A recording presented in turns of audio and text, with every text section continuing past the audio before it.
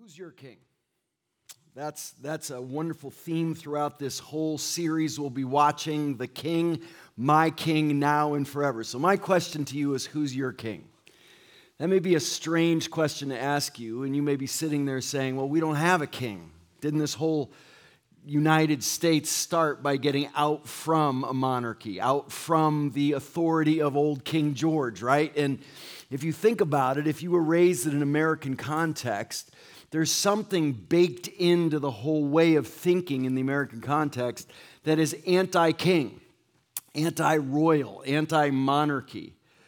Were any of you raised outside of an American context here? Any of you? Where were you raised? Where? Oh, England, where? Yeah, I lived in Portsmouth for a while. Did you ever get over to Pompey? No? Okay. So England, yes, lots of similarities to this country, but very different. We tried to get away from you guys. And when we started this whole thing, anybody else raised in a non-American context? Yes, Ethiopia. Yes, probably the only person here who's ever even lived in a context where there's a monarchy. Yes? 95, it was abolished, I think. Yes, Haile Selassie. 75, okay. But he returned after the war. Anyway, so Elmaeus. Has anyone else ever lived in a country where there is a monarchy, a king? Isn't that fascinating?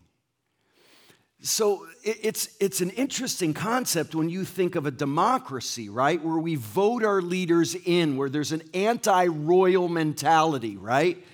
Do you know it was very intentional that the founding fathers came up with a title for the leader of this country? And you know what the title is? Not Your Eminence or Your Royal Highness. You know what the title of the president they intentionally gave him is? Mr. It's Mr. President, the same thing as the farmer. Isn't that cool? Very intentional. That's why built into this American idea is, who do you think you are? We love taking people down a notch, right? And that's because we got out of this idea that you somehow inherit, because of your family, leadership. We put you in that position. In other words, the president works for us. So this idea of a sovereign, of a king, by virtue of the fact of who he is, not because we decided to put him in that position, can be a very difficult idea for us. It can be something we really struggle with because there seems something inherently wrong with it. And there is, because this country was founded on the fact that you can't trust someone just because of what family they come from, or their DNA, or what their experiences are. The founding fathers realized, yes, there's something good in everyone, so let's give everybody a vote, but at the same time, let's have checks and balances at every level, because no human being can be trusted, because power corrupts, right? And so when I ask you, who's your king, that may be a strange question for you, but what I want you to realize is, in asking that question, what I'm saying is, to whom do you answer? Who's calling the shots in your life? Who has authority in your life? Because the Bible describes your Creator, God Almighty, as the King of Kings. And we have to understand this idea of a being, a person who is our Creator, to whom we submit, to whom we answer. He's the one that made us for himself. Made us in his image, gloriously in his image. And he made us for himself, for a relationship with him. And so we answer to him for how we live our lives. And so what we want to do this week is develop a positive view of having a king, with this refrain we'll hear through the videos: the King, my King, now and forever. And we find out who he is and who we are and what it means to be faithful to him in his book. That's why Darlene keeps referring to this book, and Judith keeps making fun of her for being so reliant on it, accusing her of not thinking for herself sufficiently and not being creative enough and not having enough of her own will. But what we realize is that God's will and God's ways and who God is and who we are and what a meaningful life is comes from his word. And so we've got to understand who our King is.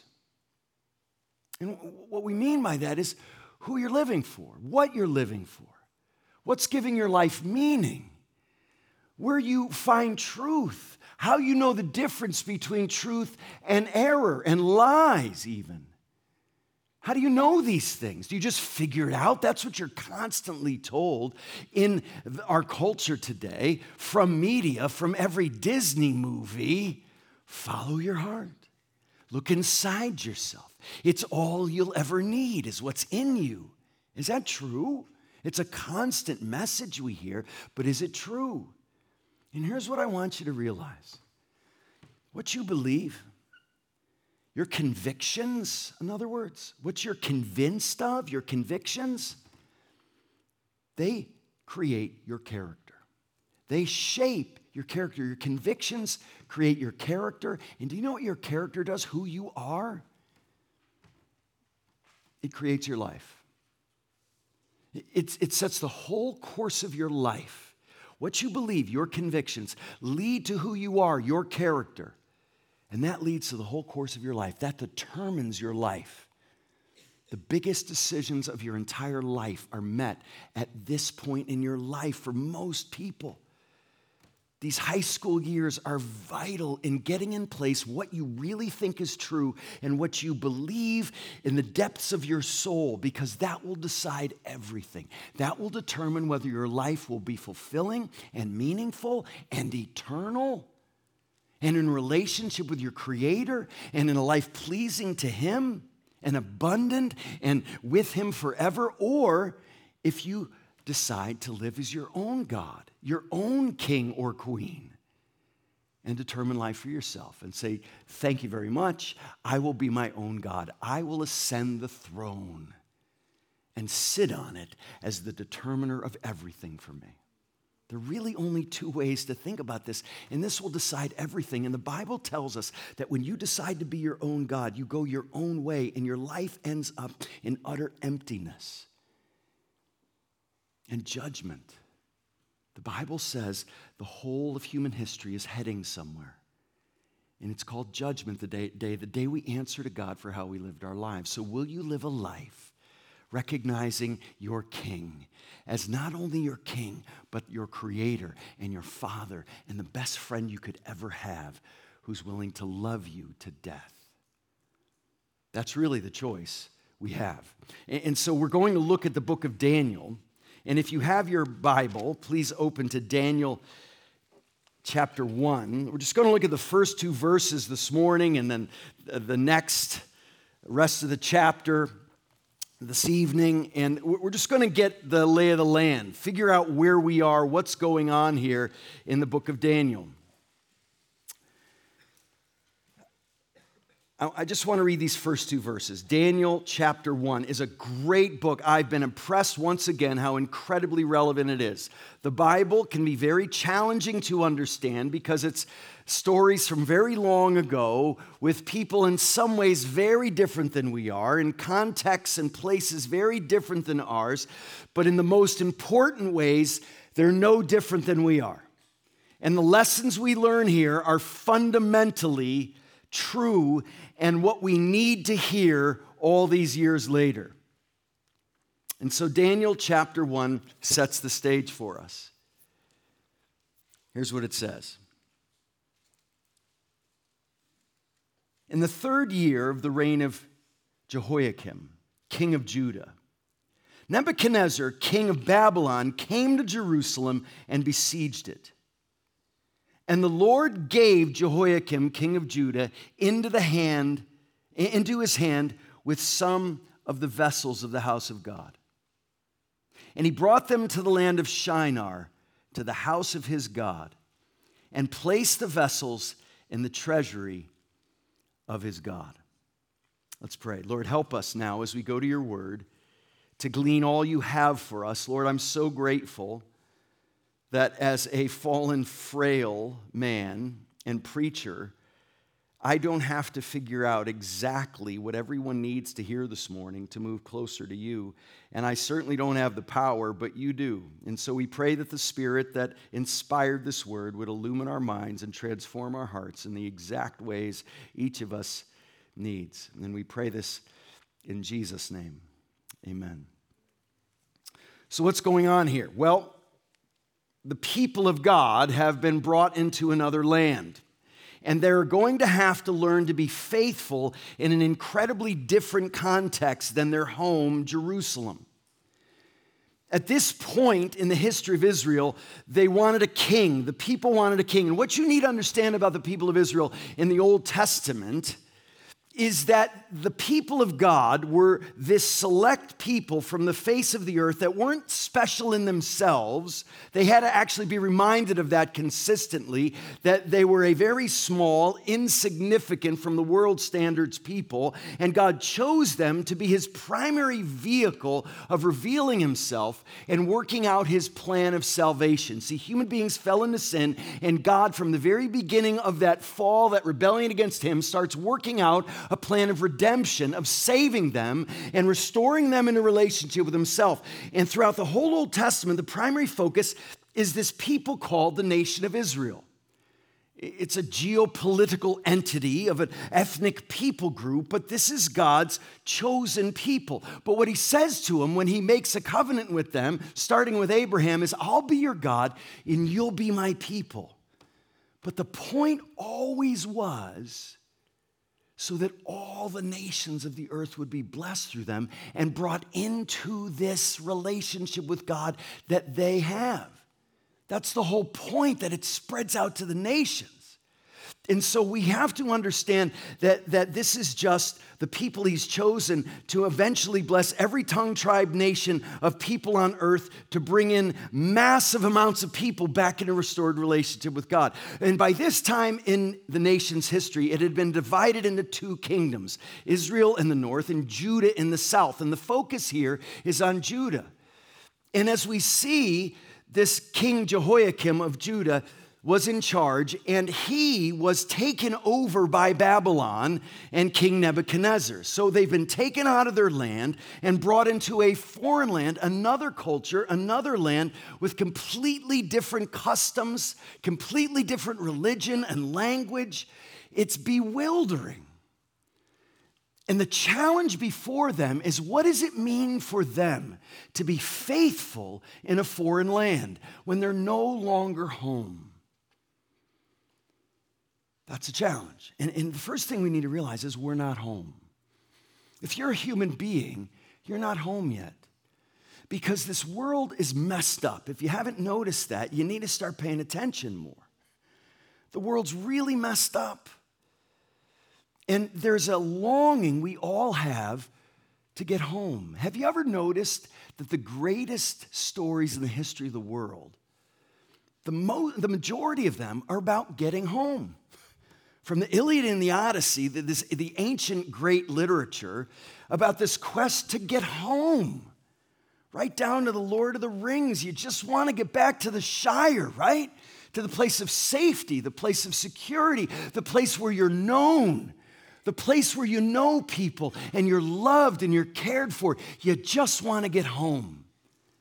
And so we need to realize that we're not home yet. That's what the Bible says. This world's been taken over by powers of darkness, principalities and powers in high places. There's an evil that reigns over this world. The Bible even calls the devil, Satan, the prince of this world right now, under his domain. And we all need to realize, as comfortable as our lives may be, as convenient as they may be, as secure as they may be relative to the rest of human history and lots of parts of the world, we're not home yet. And we need to come to terms with that. And if you settle in what the Bible says, store up treasures here as if you're already home, you're going to miss life. And so don't think we're home yet. And so we need to relate to these people and then decide what it means for us to contribute to the world we live in, but not conform to it. That's the challenge, right? We want to be salt and light. We want to be a blessing to the world, but we don't want to be jammed into its mold, or else we'll never be a blessing to it. If we're not different from the world, we'll be useless to the world in any meaningful way. And now, here's what I want to prepare you for. So many of the stories in the Bible take on mythical proportions for us and seem irrelevant. And this story of Daniel could. A lot of you have probably heard about Daniel in the lion's den and Shadrach, Meshach, and Abednego in the fiery furnace. Probably none of us are going to face those kinds of challenges, thrown in with a lion or thrown into a fiery furnace, testing our faith and who our real king is. But what we need to realize is these dramatic kingdom advancing realities that we're part of working out in this world, for you and me, work out mostly in the really mundane things of life. Last night, Maddie said my name. I'm Eric Tanis. I am a theology professor at Biola University in Los Angeles.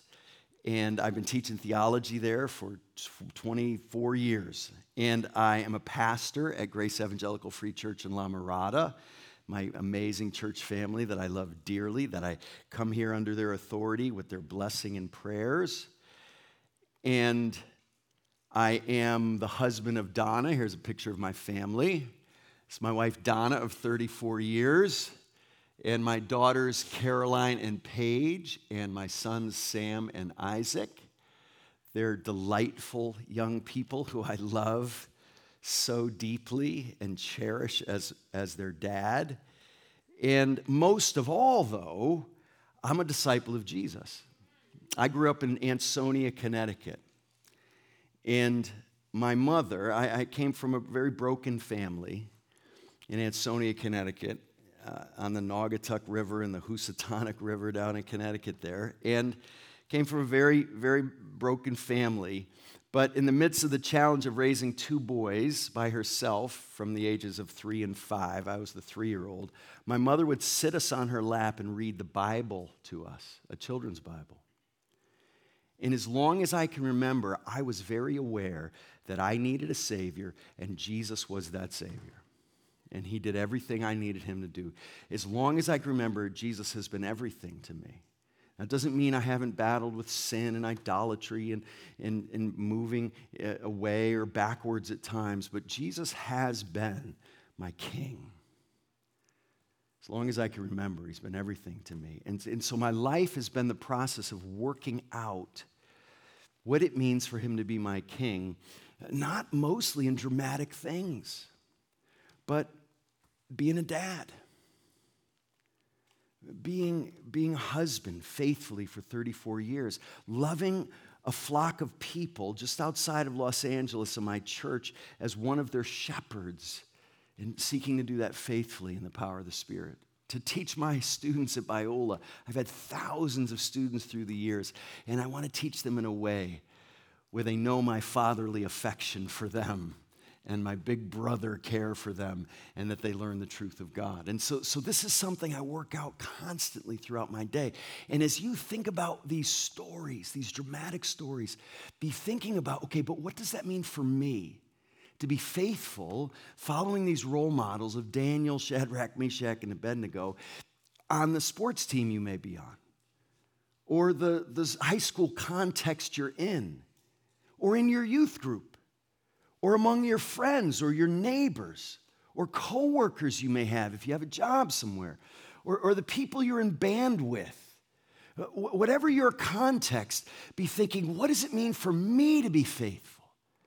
Because we live in a culture that's increasingly opposed to faithful Christians, living this out in ways that invades every area of our lives. I heard somebody say, he was my age, and he said, when I was a kid, I remember being a good Christian could get you a job. They would say, he's a good Christian man. You should hire him. But he said, but today, being a Christian could cost you your job.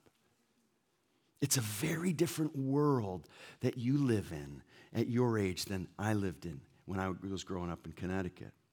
And so we've got to think about what it means for us to be faithful, because these people were taken out of their land, right? And so we need to understand what's going on here. Daniel and his friends need wisdom. They need encouragement. They need perspective on how to live faithfully and confidently in a world, in a culture that's opposed to their God, Yahweh, that they follow. And we desperately need that too. You will need it far more than I ever will in my life, because it's getting more and more opposed to being a Christian in our culture. And so we need to learn from them. And so Daniel tells us that they're in exile. It's an important word. I want you to know that word. Here's a definition of exile. They're in exile. It's just a person who's expelled from his home or country by an authority and is living in a foreign land. Like I said, we're not home yet. You may not have had the experience of moving from Ethiopia, but you need to realize we're all in exile in a very real sense. We're in exile. And the period of biblical history we're understanding, it's so important to read the Bible and understand the Bible as a story that talks about God restoring relationship with himself through human history. And Daniel is a period of that history. And it's called the exilic period. And that simply means this period where the people of God were taken out of Judah and were living in Babylonian captivity. Really a whole generation, about 47 years, the people of God lived under this Babylonian rule between 586 and 539 BC. And so the people of Judah were living in this exilic period. And when you read the Bible, you can't just parachute into wherever you may land in the Bible, unaware of where we are in this unfolding story. And so in our story of Daniel, it's called the exilic period, from the word exile, right? And there are certain books that focus on this, in particular, Ezekiel, Daniel, Esther, and a few Psalms. And listen to Psalm 137, describing the perspective of the people of God from the exile. Psalm 137, by the waters of Babylon, there we sat down and wept. Why were they weeping? When we remembered Zion. Now, that word Zion is a very important referent to the city of Jerusalem. Please realize that God made promises to his people, and he promised to do specific things at specific times and specific places. And there's no more important place in the Old Testament, Old Covenant promises than the city of Jerusalem. The place where the Messiah, the one who would solve our sin problem, comes and brings his kingdom.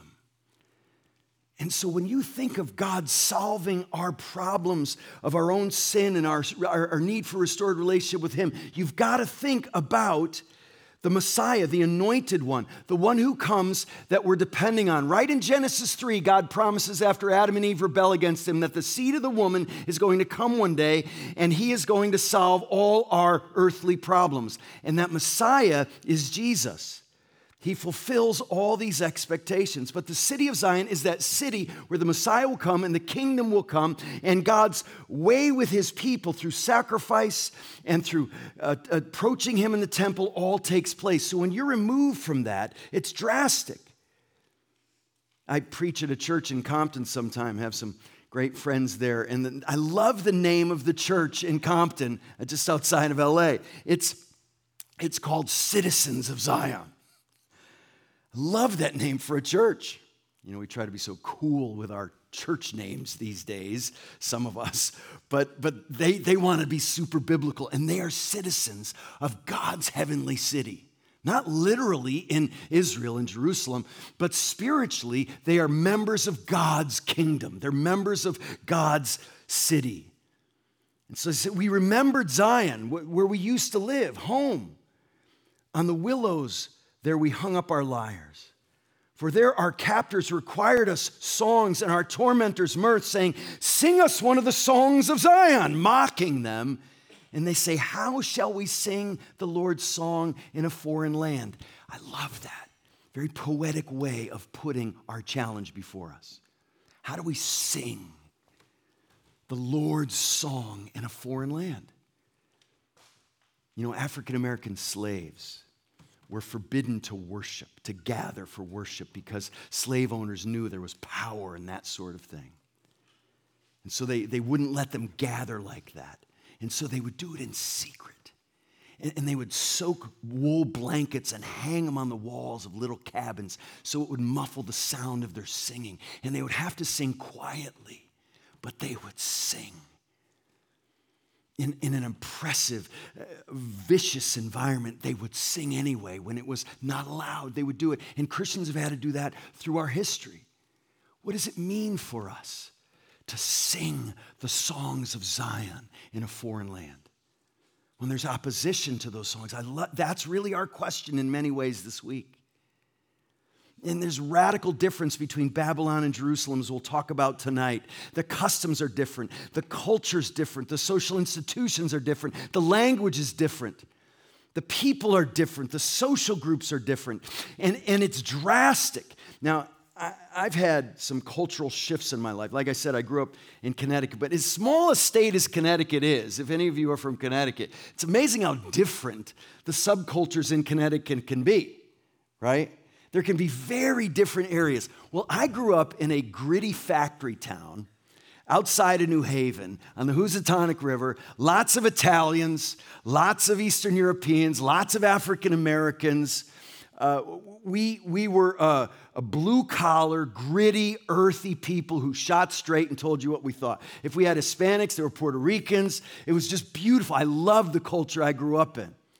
And I grew up in a town where football is the religion. I don't know if anybody know about Ansonia football, but we've had 2 losing seasons since 1889. 2, not bad. Yeah. When I was there, we never lost, and that's usually the case. And when a little baby's born in Ansonia, the parents will bring, if it's a boy, a little blue football to the hospital and put it in the crib with the baby, hoping he grows up to be a Charger. And it's a rough town. And when I was a junior in high school, halfway through my junior year, after the 3rd custody battle, I moved in with my dad. I put everything I owned halfway through my junior year of high school in 2 big green garbage bags, and my dad came and picked me up, and I drove about an hour and 20 minutes away to where my father lived in Essex, Connecticut. Now, I don't know if you realize that in such a small state you can have such different cultures. I got there. Do you know when I got to Valley Regional High School, I didn't even know that high schools in the United States had soccer teams. And perfectly good athletes chose soccer instead of football. It was a very strange thing. I went from listening to a steady diet of Earth, Wind, and Fire and the Commodores, where I grew up, to the Marshall Tucker Band and Jimmy Buffett now. People are listening to completely different music in this little state. And people went from dressing very differently in the late 70s, early 90s, early 80s, to now I moved in. People grew up sailing in Essex. That was their big activity, sailing. And I would see guys with green corduroy pants with whales on them, like whales that they got at L.O. Bean, that just standard, and it wasn't a dress-up costume party or something. It was very strange for me. The food was different. I couldn't get a decent pizza. I couldn't get good kielbasa, right? It was amazing. Hour and 20 minutes away. And I felt so out of place. I dressed differently than everybody. I walked around with my Levi's and my untucked flannel shirt and my baseball hat and my untied Timberland boots, which may be very familiar to some of you. But in Essex, they wore Docksiders, and I had a state football champion jacket, and a kid on the football team named Mike Sampson came up and he said, "We don't want you wearing that around here." And I said, "Well, why don't you win a championship and get one of your own, man?" So it was culture shift. But can you realize that even though we can feel so out of place and far away from home with those little, relatively meaningless differences, how different it was for the people of God. To not just have all those kinds of things change, the food, the customs, the language, everything changes, but the very God they worship. The very means of sacrificing so you can approach this holy God. You're away from the temple. You're away from the sacrificial system. You're away from everything that gives you access to the most important thing in your life, relationship with God. It makes those differences I experienced when I moved to Essex from Ansonia just irrelevant. Compared to these central things, it was life-shattering for them. Their entire lives were changed. There was an entire worldview at work here. Their worship was now different all around them. They were cut off from the city of God, from his promises, from his worship, from his sacrifice, from his temple, from his coming Messiah. And so no doubt they're wondering, has God left us? Has he failed? What's going on here? There's radical difference between King Nebuchadnezzar and King Yahweh, the King of Kings. Couldn't be more pronounced. What are they doing there? Well, Jeremiah 25 tells us they're there because of the discipline of God. He says, you didn't listen to my voice. If you read Jeremiah 25, verses 1 through 11, please read that on your own later.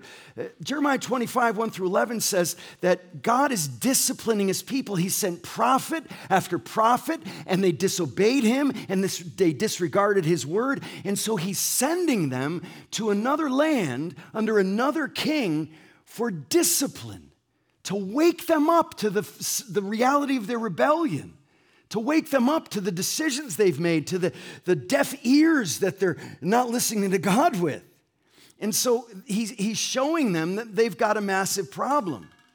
You know, Hebrews 12:6 says this, my son, do not make light of the Lord's discipline, and do not lose heart when he rebukes you, because the Lord disciplines the one he loves. Look, if we're living in an increasingly hostile culture, if we're living in a culture that increasingly pushes back against what we believe as Christians, let's not think this is happening because God is off duty, because God has fallen asleep, because God doesn't care about us, because God has left us. No, we can see it as a form of refining, of discipline, of shaping us, of really sifting out cultural Christians and fake Christianity. You know, there are parts of the country where most people would say, oh, yeah, I'm a Christian. We were just talking about we were talking about somebody from Texas and what it's like to be in Texas. And everybody's, oh, yeah, I'm a Southern Baptist. Not even just a Christian, but I'm a card-carrying Southern Baptist. And everybody's part of the culture, and it can be hard to get to reality sometimes. So there can be a blessing and a clarity that oppression brings, a kind of discipline, a refining reality for us. They're there because God loves them, and so he disciplines the ones he loves. Listen to this passage in 1 Peter 2. Beloved, I urge you, as sojourners and exiles, there it is. This is New Testament now. This is after Jesus has come and restored relationship with God through his atoning work. And this is what the Apostle Peter says to this church to whom he writes. Beloved, I urge you as sojourners and exiles. There it is. They're not in Babylon. They're in this collection of Gentile cities in Cappadocia. And it says, in exiles, to abstain from the passions of the flesh, which wage war against your soul. Keep your conduct among the Gentiles honorable, so that when they speak against you as evildoers, they may see your good deeds and glorify God on the day of visitation. Is that beautiful? When Jesus comes back, he'll find us faithful, even in the midst of great opposition.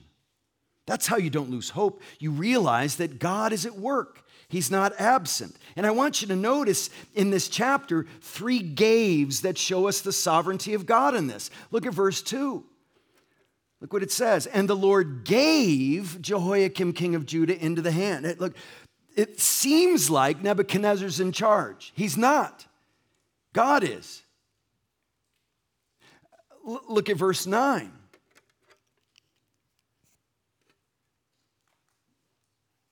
And God gave Daniel favor and compassion in the sight of the chief of the eunuchs. Look at verse 17. As for these 4 youths, God gave them learning and skill in all literature and wisdom. God's providing.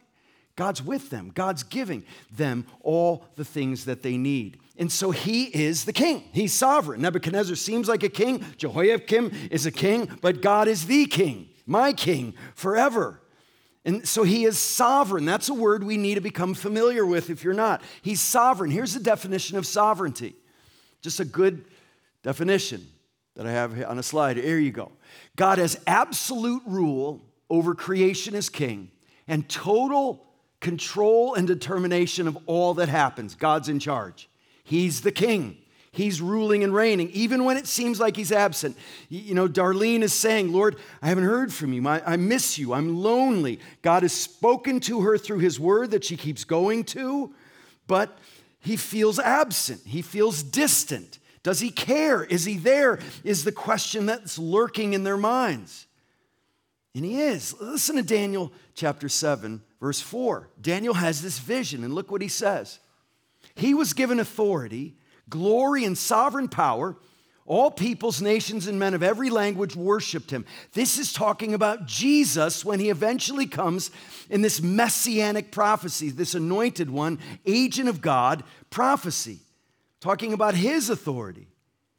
All the nations worship him. He has dominion, and his dominion is everlasting, and it will not pass away, and his kingdom is one that will not be destroyed.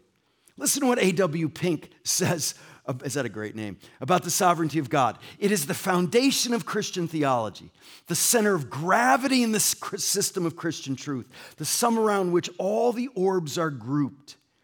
And it is our vital source of strength and comfort as God's children in the midst of the storms of life. And so we recognize that God is sovereign, and when he feels distant, when we feel alone, when it feels like he doesn't know what he's doing, we trust that he is the all-wise, all-good, sovereign king of the universe, and he's working everything out to a grand and glorious conclusion for his glory and for our good. Now, here's what I want you to realize. We're going to have some great role models in Daniel and his friends, but they're not the hero of this story. Jesus is. He's the one that we always need to be looking for in the Bible. Listen to this amazing passage in John 1. The true light, which gives light to everyone, was coming into the world. He was in the world, and the world was made through him, yet the world did not know him.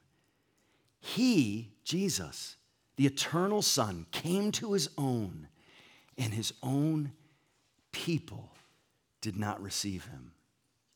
But to all who did receive him, who believed in his name, he gave the right to become children of God. He brings us home in restored relationship with God. He brings the kingdom of God. He brings everything we need. Jesus, in other words, went into exile so we could be brought out of exile. From the glories of heaven, he leaves and he's rejected so we could be accepted in spite of our sin. When he saves us, we become part of his kingdom. And this kingdom is often at odds with this world. Jesus said, my kingdom's not of this world. So there are two kingdoms in which we live. And we want to be salt and light and helpful and loving in the kingdom of this world, but always see our primary citizenship is in the kingdom of God.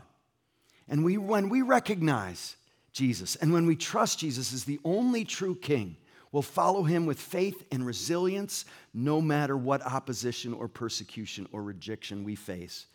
When we're able to say, the King, my King, now and forever. Let's pray. Lord, help us to understand your word better this week. Lord, I thank you for these precious young men and women who you've created in your image and brought here this week, not by accident, but you as the sovereign King have brought us all here together for this experience, for a few intense temporary days. And Lord, I pray that you would bring profound transformation and understanding to each of our lives in exactly the ways we need so that we can leave here in just a few days so different than when we came, more trusting in you than ever before, more dependent on you than ever before, more obedient and worshipful toward you than ever before. And so, Lord, we can honestly say more when we leave here than when we came, that you're our King, now